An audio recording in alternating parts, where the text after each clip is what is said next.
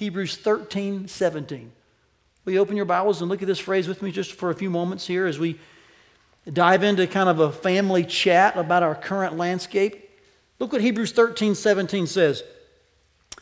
Obey your leaders and submit to them, for they are, and here's the phrase, keeping watch over your souls. Wow.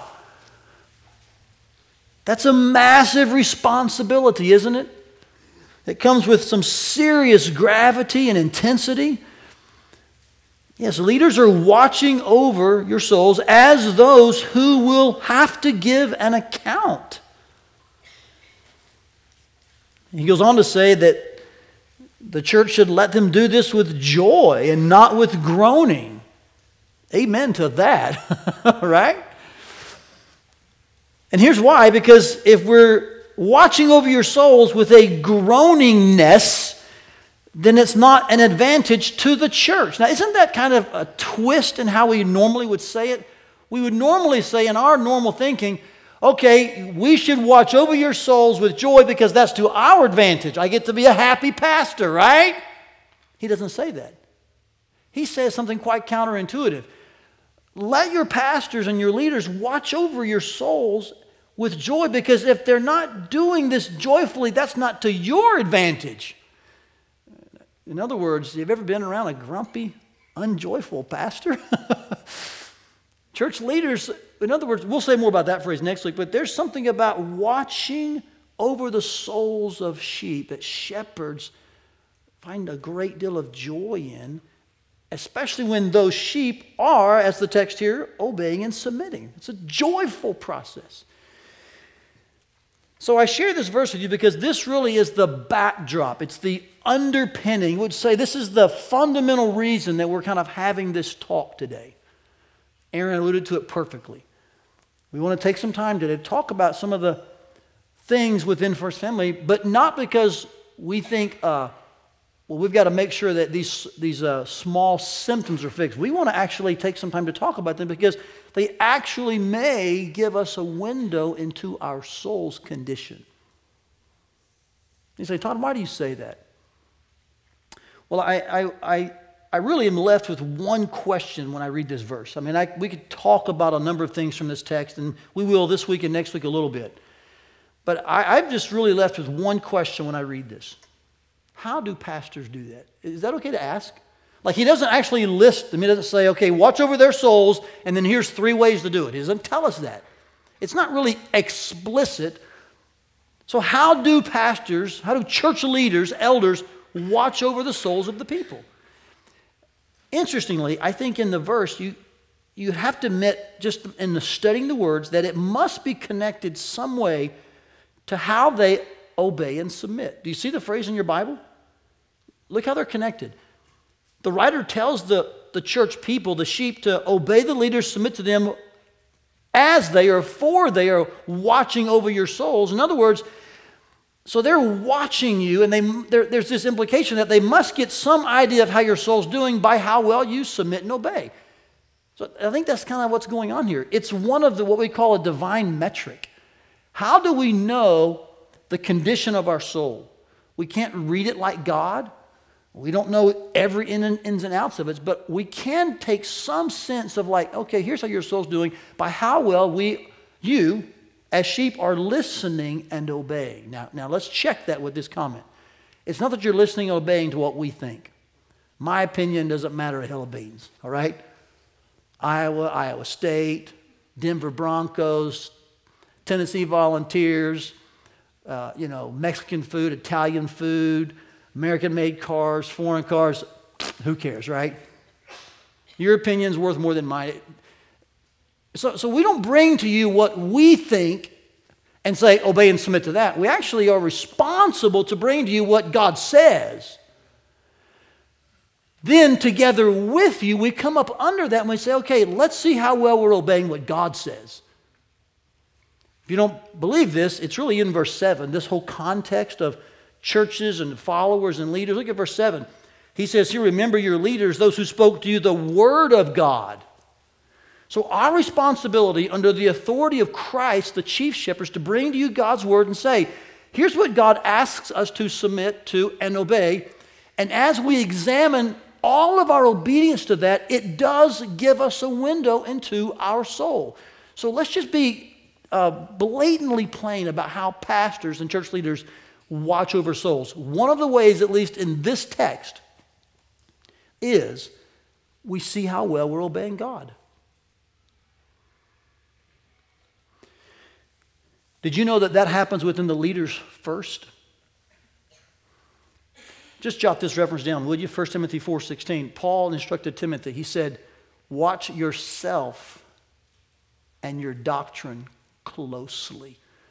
Wow. And you couple that with this verse, and there's not a day that I don't read this scripture that I don't have this overwhelming sense of gravity and urgency. A weightiness comes over me when you think about what does it mean to lead God's people. You're watching over their souls, yes, but you've got to watch yourself first. You see, it highlights for us that what leaders have to do is they have to model obedience before they can mandate obedience. So let me say to you something very plainly. What you're going to hear this morning, our elders have wrestled with already. We've kind of thought through how is this going to work and how can we say this and how can we follow it even ourselves wholeheartedly. Our leaders, our staff, our deacons, our elders. We're not here saying what you should do. We're saying do as I do. In fact, if our leaders are not modeling what we're going to preach on today and next week, they shouldn't be leaders. That's how strongly I feel about it. Because we don't have the right to bring to you God's commands and say, Ken, submit and obey to this, but I'm an exception. That doesn't work. So what we're bringing to you is God's word that we're under its weight with you. We're seeing our church's landscape and we want to bring some things to your attention with this goal in mind. Let's all obey this together. This is kind of how pastors watch for souls. So that's really the main question I'm left with when I read this verse. What I want to do now is just engage with you in some application, okay? That's really what today is going to be. It's going to kind of be the way I preach normally, flipped on its end. I normally spend most of my time in the text, and I make application, but I'm not real great at it sometimes, and I'm trying to work at it better. Today's the opposite. We've got the text down. We see what it says. It's not hard to understand. Here's kind of how we do it. Okay, let's talk about the how for a bit, and let's spend the rest of our time applying this. And this is what Aaron was referring to. I didn't know he had to fasten his seatbelt in first service, but I appreciate that. It's good to know. I didn't know I left him bloody, but we'll let him and the Lord deal with that, okay? But I hope you hear the heart of all your leaders. We're underneath this with you. And we want to begin looking at some of the issues within our church that I think can be windows to see if we're really obeying. Now, maybe you're saying, Todd, what kind of issues, what kind of matters are you talking about? Well, there are matters related to what we feel it may be one of our longest, well, I would say the longest plateau we've ever been in. We've been around 14 years, not very long for a church. We've kind of seen a consistent trajectory that was upward. Ebb and flow, but generally speaking, upward. We've noticed in the last couple of 3 years that's kind of plateaued. I would say it's our longest plateau to date in some key areas. And so it's garnered our attention. We want to bring that to your attention as well today. I think somewhere maybe around late 2015, early 2016, we'll begin to see some of this. Now, some have some different opinions. There could go look a little further back. You could look a little recent. There could be extenuating circumstances. But I think in general, we would say that over the last 2 or 3 years, there seems to have been a general plateauing. We've had some good upticks in certain moments. This is not to diminish what God has done or is doing in our body in certain areas. But as we look at some divine metrics, windows of obedience, we have to ask ourselves, have we become comfortable in our outreach? Have we become comfortable in our sacrificial giving? In our volunteerism? In our small groups? In other words, our growth in general, our points of obedience, have we really just become lackadaisical? And so they tasked me with bringing this to your attention. I gladly accepted that. What does our obedience in certain key areas that God asks us to obey Him, what does that say about our souls? We're going to look at that for 2 weeks, okay? And you say, Todd, where are you going to start? Well, that's a good question. I've got several windows to look at, but I think I'll start with the one that I think Jesus used as a primary window into the souls of people that were following him. Here's what he said to them. He said, where your treasure is, there your heart will be also, didn't he? Now, this is where it may get a little uncomfortable. Let's just be really plainly frank. You can tell a lot about someone's soul by how they use their money. So we're just going to start there. This is specifically what the elders asked me to talk about, was sacrificial giving. So I want to begin there, and it's just clear. This is a window into our soul's condition. If at the end of, not just this week, but next week, you're like, man, Todd, this has been really helpful. I think, man, the Lord's really ministered to my soul. I feel like my soul's doing pretty good. We rejoice with you. That's awesome. Our goal is not to heap on unnecessary guilt, or any guilt for that matter. It's not to bring man-made conviction, but it is to simply lay ourselves before the Lord and say, God, what are you teaching us? How can lead us so our dependency's on him, all right? And we're going to start with this idea of finances, of money, the window of giving. Now, you're going to leave today, and you're going to get one of these journals. It's a 7-day journal that we want you to use this week. It's got several windows in it that our staff has written about, some verses, places to write, a few questions. Use that this week once a day to kind of investigate your soul's condition. In the back of this journal, there is the position paper of our church on sacrificial giving. So I won't spend a lot of time walking through that, except to say that is the term that we use to describe New Testament generosity. Can you say it with me? Sacrificial giving. Let's try it again. Sacrificial giving. In fact, we draw that from, and Alan, let's go to these verses if we can. We draw that from 1 Corinthians 16, 1 and 2. I'll just show you the verses briefly.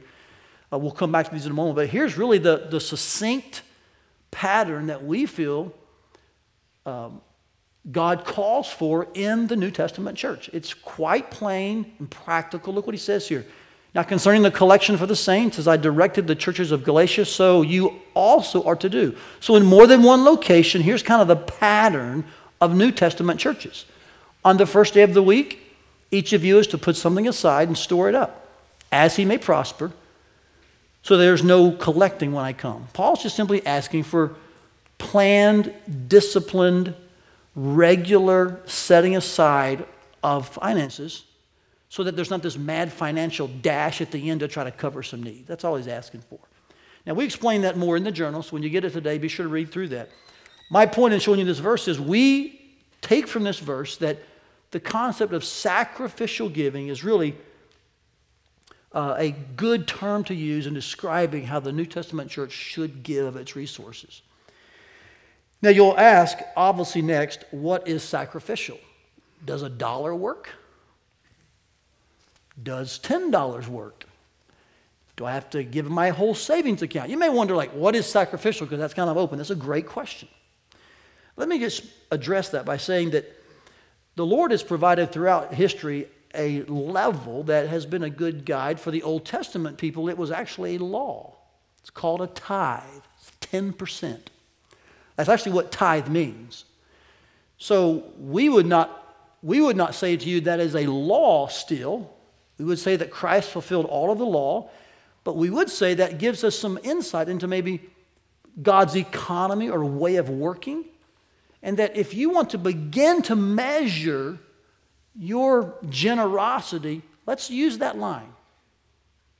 How does 10% stack up? And is that a good measure of sacrificial sacrifice? We would say yes, that's a good place to start. Again, we wouldn't say to you that's a law, and some would disagree with that, and we respect that, okay?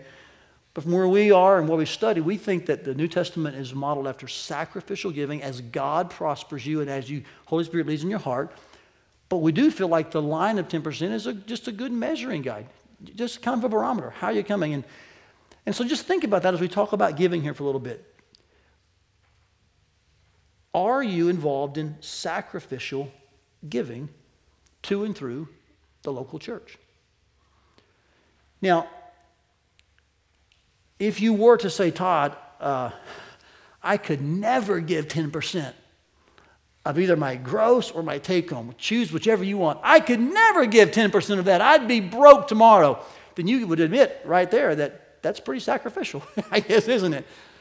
So whatever number you choose, wherever you land, the key is it sacrificial? Because the heart of the church in giving is to model the heart of God in giving. And the Bible says that God loved the world and gave his only begotten Son. We read in the opening verses that Christ gave everything he had in his riches to address our poverty, speaking there spiritually. And in his coming and giving of his very life and blood, he actually became poor for us so that we could become rich. Do you kind of get the connection there? So we're not saying, God, we want to give to you and it's strictly a number and so we're done and here you go. We're after the heart of God in our generosity. That's why sacrifice is such an important thing. So let me ask you, just before some guys join me to talk more about this, just on those few brief comments, just on those couple of scriptures, how do you think you're stacking up when it comes to sacrificial giving? As you ponder that, let me ask two guys to join me for a few moments. R.J. Parks and Brant Carr are going to join me. We're going to talk more about giving at First Family and some of the specifics about it, okay? R.J. runs operations here at First Family. He's overseeing finances. So he handles that on a day-to-day basis. Brant works on a team with R.J. and a few other men, and they kind of oversee it from a 30,000-foot level. A lot of guidance, and they're leaning in monthly for meetings and stuff about this. So these guys are just super to work with. The other guys are in the auditorium here. And they keep the elders in the loop as well on how things are going. I want to just kind of chat with them and ask them some questions. They're going to share some testimonies as well. We're just going to kind of chat about the current specific landscape here in regards to finances and how we're doing in obeying 1 Corinthians 16, 1 and 2. But as they prepare, and by the way, are you still nervous this service? Yeah. Still nervous, okay. You did great, by the way. Both of you guys did fantastic first service. And you're going to love their transparency and their vulnerability. So I hope this, I'm sure it'll be helpful. But just some bare facts for you. RJ's kind of giving me some of these numbers. We have about 220 giving units at First Family. He can explain more about that if he needs to. It seems like in the last couple of years, maybe in this kind of plateau, that our giving per capita, in other words, giving per unit, is actually gone up, which says that perhaps the amount of giving units is either plateaued as well or gone down. Which means we might be having a people come in, but maybe we're struggling and knowing how to connect them and grow them and point them towards obedience. It's just some things we're thinking about. This year, the church approved a budget of about $1.25 million, is that right? Yep. That's done annually through the church. It's the 3-year period in which they approve the budget. And so that's, to us, the sign that we want to support that budget. However, this year we've only met the budget 2 weeks in a row. We only did that once. And I think as RJ was watching some of these trends, that's when he brought them to our attention, like, hey guys, we're not really meeting our budget on a regular basis. We've only met it twice in a row once. In fact, at the current rate, we're probably going to be $150,000+ shy of budgeted expenses. He can share more detail in a minute. I think currently, what are we, 85, 90,000 short currently? Currently, yep. So one person could just make that up today if they wanted to, right? Sure. Okay, that's the numbers. Okay, got it. Yeah, we accept it. Thanks, RJ. However, I'm hopeful, I'm optimistic. That's not hard for me to get there. I'm by nature very optimistic all the time. The time that we did meet our budget twice in a row was in the last 2 weeks of August. And what is today's date? September 9th. So just about 2 weeks ago, we actually met it 2 weeks in a row. I find some hope in that. And I think God's working in our midst. Part of that is him leading the elders to say, let's bring this to our people. Let's just walk through this together, getting it in front of you. We have nothing to hide, so we're going to share some numbers with you. And if you have more questions, man, come talk to us. We'll be here. RJ and Brant will be here, finance team members, elders. We're an open book, okay? And our goal here this morning is not to get into your wallet. We're not trying to squeeze you. We're not masters of the turnips, okay? Our goal is to say, hey, is this maybe a point in which God is showing us we're just not as obedient as we need to be? And can we push our people to obedience? Why? Because that's one of the ways we watch for your soul. All right? So, RJ, give us some more stats, maybe some more insight into our finances here. Let's talk about that for a minute. Yeah, sure. Yeah, so I'll just share some facts with you. So when you look at the city of Ankeny, The median income for Ankeny is $75,000 per household. If you would take that 10% number that Todd had mentioned just a few minutes ago and look at that as your giving, we would expect that households would give $7,500 a year to the church. So if we have 220 giving units, that could actually come out to a budget of around $1.65 million. Okay, so as Todd said, we set our budget at 1.25. All right, right now, we're projected out, if giving stays the same, we're going to be at $1,060,000 for the year. So if you average that out, it comes out to about $4,800 per giving unit. So you could say our median income for First Family Church of Givers is $48,000. Now, when we look at that, to go even deeper into that, when we take all of the giving units and we see how much they've given per year, we have about 66% or 2/3 of our church that's going to give less than $3,000 this year. So we're very top heavy in our giving units. So like Aaron had mentioned earlier, we have a lot of givers, we have few givers giving most of the budget.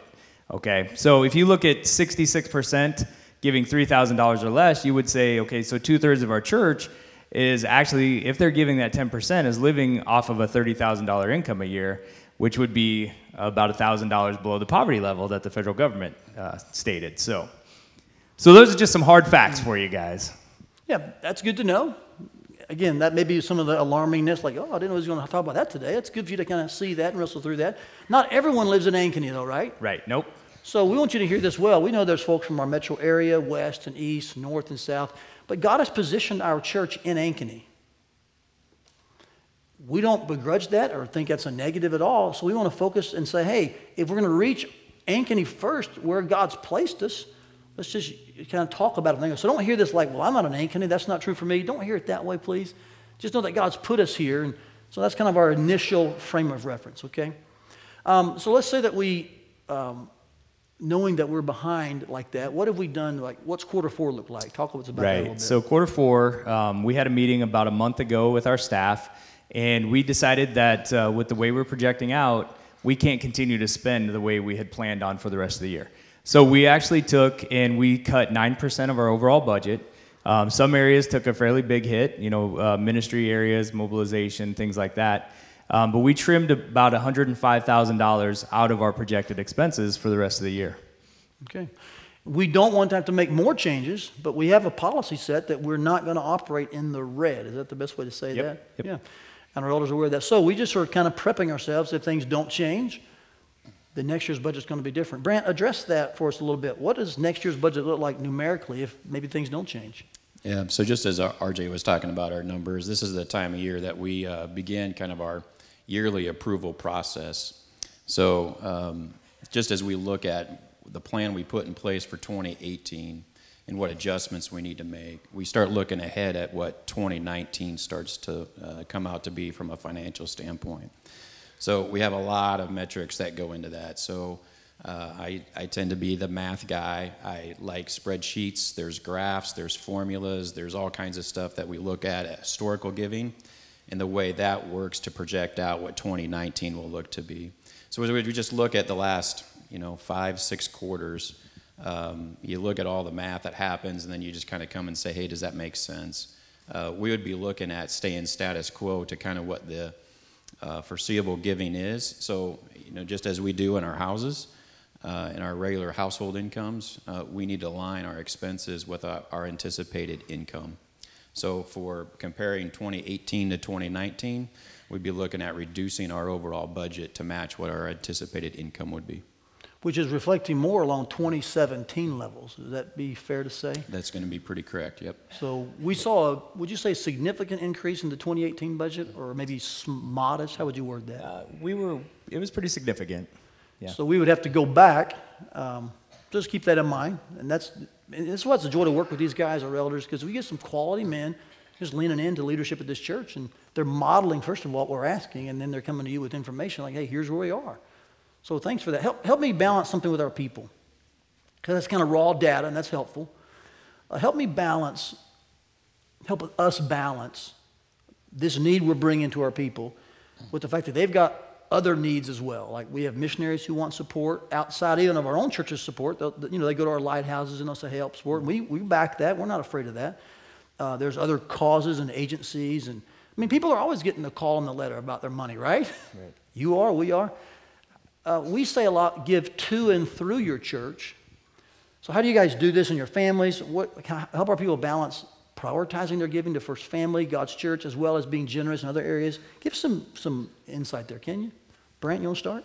Sure. So, just as Todd's mentioned before, this is kind of the family conversation. So, I think probably the best way to answer the question is just talk about how our family handles that in and of itself. So, Renelle, my wife, and I, we get together and we look at our income, and for us, we use that 10% as a guideline, rule of thumb, and we believe in just kind of taking that first fruits, if you will, and we budget that to the local church. So that 10% is what we say is for First Family. Now, as Todd mentioned, there's a lot of other organizations. We look at those, and so in addition to that, we look and we help support, pioneers. We look at and help what I used to call Campus Crusade for Christ, and now it's Cru, and so we set some dollars aside for that too. United Way is another organization, and we get a lot of other requests. So, American Cancer Society, Alzheimer's, you guys have a long list, and you get all those. At times, we will help support that too, for us in the way we view things and just kind of handling those first fruits. We take that 10% and we dedicate it just for the local church and First Family. So you have kind of a prioritized approach, and giving to and through first, and then you spread around after that. Yep. RJ, what if someone says, well, I know the church needs this, and they can't afford it, so I'm just going to use my giving money and buy it for the church. Or I'm going to support this mission trip, and I'll use my normal giving to support that trip. After all, it's going to the church after all. Like, walk us through some of that reasoning and valid or not valid. Sure. I would say that's not valid. It might show a little bit of a lack of trust from your church leaders. One of the things that we talk about, when we say giving to the church. So when we give to the church, we're giving to our general offering. And our general offering is what provides what you guys see. So even getting the lights on and having the ability to pay our employees and have ministry opportunities that we get to do. If you choose to do all of that stuff on your own, if you're gonna replace what your offering is to the church and choose to do it yourself, well, then what you're doing is you're taking that money away from First Family to give to somebody else. And ultimately that affects two people. That hurts the church, but does help someone, but it does hurt the church. Now, as collectively, as a church body, we can give, more money to those organizations, more money to those people, the partners that we have, if we do it together. So if I was to just say, I've got the causes that I want to do, I have partners I want to support, and I want to just do it individually, I'm probably going to be able to give, $10, $20 here or there to everybody, but I can't give them a large portion. And conversely, the partners, they're going to spend a lot of their time not being able to go to organizations like First Family Church and ask for support. They'd be going to individuals like myself or Brant or Todd and having to do a lot more work to get their funding. So we want to make sure that as a group, as a church, we're able to fund those people collectively. And just not those people, but even our ministries here, outreach here, as well as those folks. So that brings up a good point. When we look at our last collective thing that we did, the East Entrance, we had a very strong offering for that. Yeah. What, 140,000? 144, yeah. 144,000. Yep. I'm glad you got the right count. Thank you. I appreciate that, yeah. And yet, we find that our weekly offering's been somewhat weak over the course of this year, indicating we might be what we call special offering strong, weekly offering weak. Maybe the phrase, hear this well, special offering rich, maybe weekly offering poor. Mm-hmm. Why did we move forward with that project if we knew we were kind of falling behind on a week-to-week basis? What's going on? Give some reasoning there. Right. So a couple of years ago, we decided as a finance team and as elders that we weren't going to use our special offerings to support our budget. So what we did was we asked you guys for a certain amount, and then we said if we got the amount, $100,000, that we would move forward with the project. Well, you guys generously gave, like we said, $144,000. And so since we told you we were going to do it, we needed to move forward with it. So that's kind of the simple answer. The hard answer is, even though we don't have the ability now to use the special projects, the vision offering money into our budget, we had to make those cuts like we just talked about, fourth quarter cuts. So we had to lose some money there to be able to do the project. But we're hoping that as giving continues to pick up, like Todd said these last couple weeks, we've been able to meet budget and exceed budget. As we're hoping that we're able to catch up on some of that shortfall as we finish out the year. Now, does this affect the offering in November? Is our offering in November more slated towards catching us up then? Yeah, a portion of that will go to catching us up, depending on how far we're behind at that point. So here's what the church should hear in that, because sometimes brick and mortar is very motivating, isn't it? Oh, I see a project, I'm going to give to it. He's saying to you that as we come to November, it may be that we're just trying to maybe make up some ground. And now don't let that affect your generosity, because it still is going to a number of ministries here and our outreach and different things like that. Don't leave yet, guys. I hope you heard what they were saying about to and through the church. And this is a really valid point that I want you to kind of grapple with. We, as elders, as leaders, love your heart for generosity to a number of places. But because you give to and through the church, we're able to significantly affect many more organizations, partners, people, and causes than you could probably ever do alone. Now, there are probably a few people that could challenge that, admittedly. But the normal person is not able to make the impact with over 3,500 international missionaries, plus our own partners in key places around the globe, plus our ministries here, plus local places like Teen Challenge, Wildwood Hills Ranch, Alpha Women's Center. We can go down the list of the things that we indirectly and directly support, and you're going to find, man, I'm part of supporting those? Yes, you are, as you give to and through the church. So even in this text I showed you, 1 Corinthians, there's a collective nature that the apostle is asking for. You churches in Galatia and you churches here, continue to set aside money and then pool it together. We use the word cooperation a lot. So just realize that when you're giving primarily to your church, you're actually giving to a number of places that you probably weren't even aware, and that's a good thing. So the power of cooperation is significant. Any last-minute comments, RJ? No, I'm good. Brant, anything else? I'm good. Help me thank these guys, would you, for their transparency and vulnerability? Yeah. And when you hear them give some raw data, you need to be thinking this, okay, so the call is for sacrificial giving. And that's in contrast to two other types of giving, and then we'll wrap this up and we'll sing our final song. And that is what we call sensible giving. Sensible giving is the kind of giving that says, I'll take what I have left and figure out what part of it God gets. We ask God to live by our math as opposed to us living by God's math. So I want to caution you against thinking that, well, it's got to all add up to me.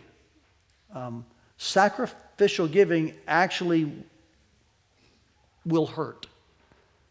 This is one of the things that Julie and I use in our own filtering. We'll ask, is it obvious that we're giving enough?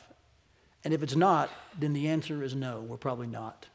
We feel like there should be some element of like, man, we feel that this month. We think that's healthy for our family.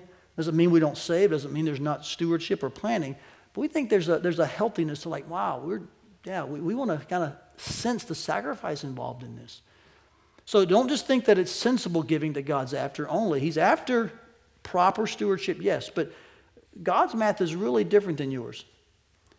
And then don't think in terms of selfish giving. I'm not even sure if those words go together, by the way, okay? Can you really have selfish and giving together? I don't think so. But those kind of givers are those that give when there's something in it for them. Let me give you the most basic one. And I use this, you use this. It's not a sin. But if it went away, what would your first reaction be is the question. And that is the tax break that you get from the government for giving to charitable causes. That's a good win for us right now. But what if it did go away? Would your heart be like, well, that's the last dime I'm giving? That would be a window to your soul. Do you see how it works now? Do you see how issues of obedience really give us insight into our soul? And if it would just take the government to remove a tax credit for you to say, I'm done being generous, the problem is not with the government. The problem is with your soul. So we want to urge you and prompt you towards sacrificial giving, rooted in the character of God and the example of Christ. Now you may be thinking, I can't afford to give, Todd, after hearing this Today, seeing these simple scriptures, knowing why you're doing this, hearing this raw data, I just know I can't afford to give. I'll be broke. My needs would go unmet.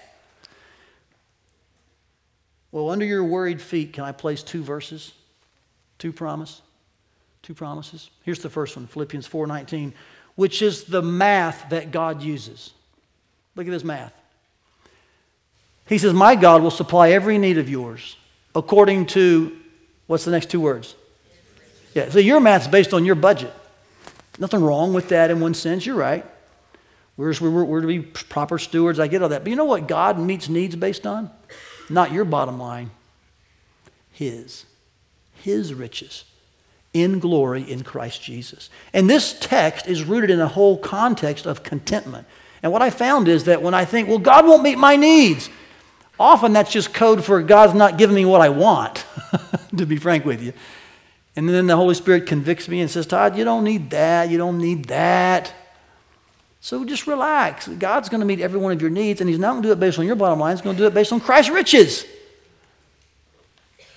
And so I have to be willing to be content with what I have, be generous with what I have, and then know, you know what? God's going to meet my needs.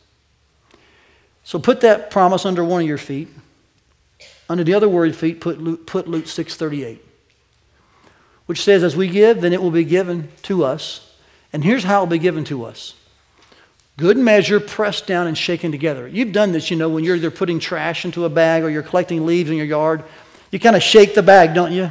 You get something, stamp it down. You make sure you get as much as possible in there, right? God will take care of our needs in that fashion. He won't be skimpy with you. Now, this is not a prosperity gospel. This is a biblical promise. Prosperity gospel errs in that they say to us, here's how God will meet our needs. I'm not going there today. I don't know how God will meet your needs. I can simply say to you, God will meet your needs. And often we get a little scared of making that promise in church because of the prosperity gospel and the heretical nature of it. We're afraid to actually land on God's promises. But Aaron was right. Our approach is not to trust in man, it's to trust in God, who has promised He will build His church, He'll meet our needs. Let's land there, seek His face, and trust Him. That's what we want to do. So I don't want to back away from this. And you can email me, we can debate it, maybe not today. We can talk about this. I don't know how God meets all of His needs. I don't know why someone prays for their wife to live and she dies. Kids to get hungry, they don't get food and they die. Those things happen. But they do not negate what God has promised. How God is going about meeting needs is something that's beyond my understanding. He's sovereign in control. He'll do it as He pleases. It's His privilege. He's God, right? But we must not back up from landing our worried feet on 2 solid promises. As we give, God will take care of us. And as we're content, God will take care of us. Those 2 promises. So church, let's open up our hands. Let's open up our hearts. Let's ask ourselves, are we obeying what God says to His church about sacrificial giving? That on the first day of the week, we set aside a portion and we bring it. We use that collectively and cooperatively so we don't have a mad dash trying to meet a need at the end. Is that how we're operating? Is that how you're operating? That's the call to sacrificial giving. All of that is rooted in the gospel of our Lord. Christ was generous with you. God was gracious to you. He did not spare His own Son, but gave Him up for us all. So as you look at this idea of generosity, as you think about giving in your life, and the window we're looking through and what it says about your soul, don't make your decisions based on what this pastor is saying or thinking, or these elders, like, well, we got to make them happy. Man, that just doesn't work. Ask yourself, what in the character of God is now motivating me to be generous and sacrificial? And you'll find much motivation there. God was generous to us. Christ was generous to us. So let us live with generosity in return, especially to his body, based on 1 Corinthians 16. Let us approach it that way.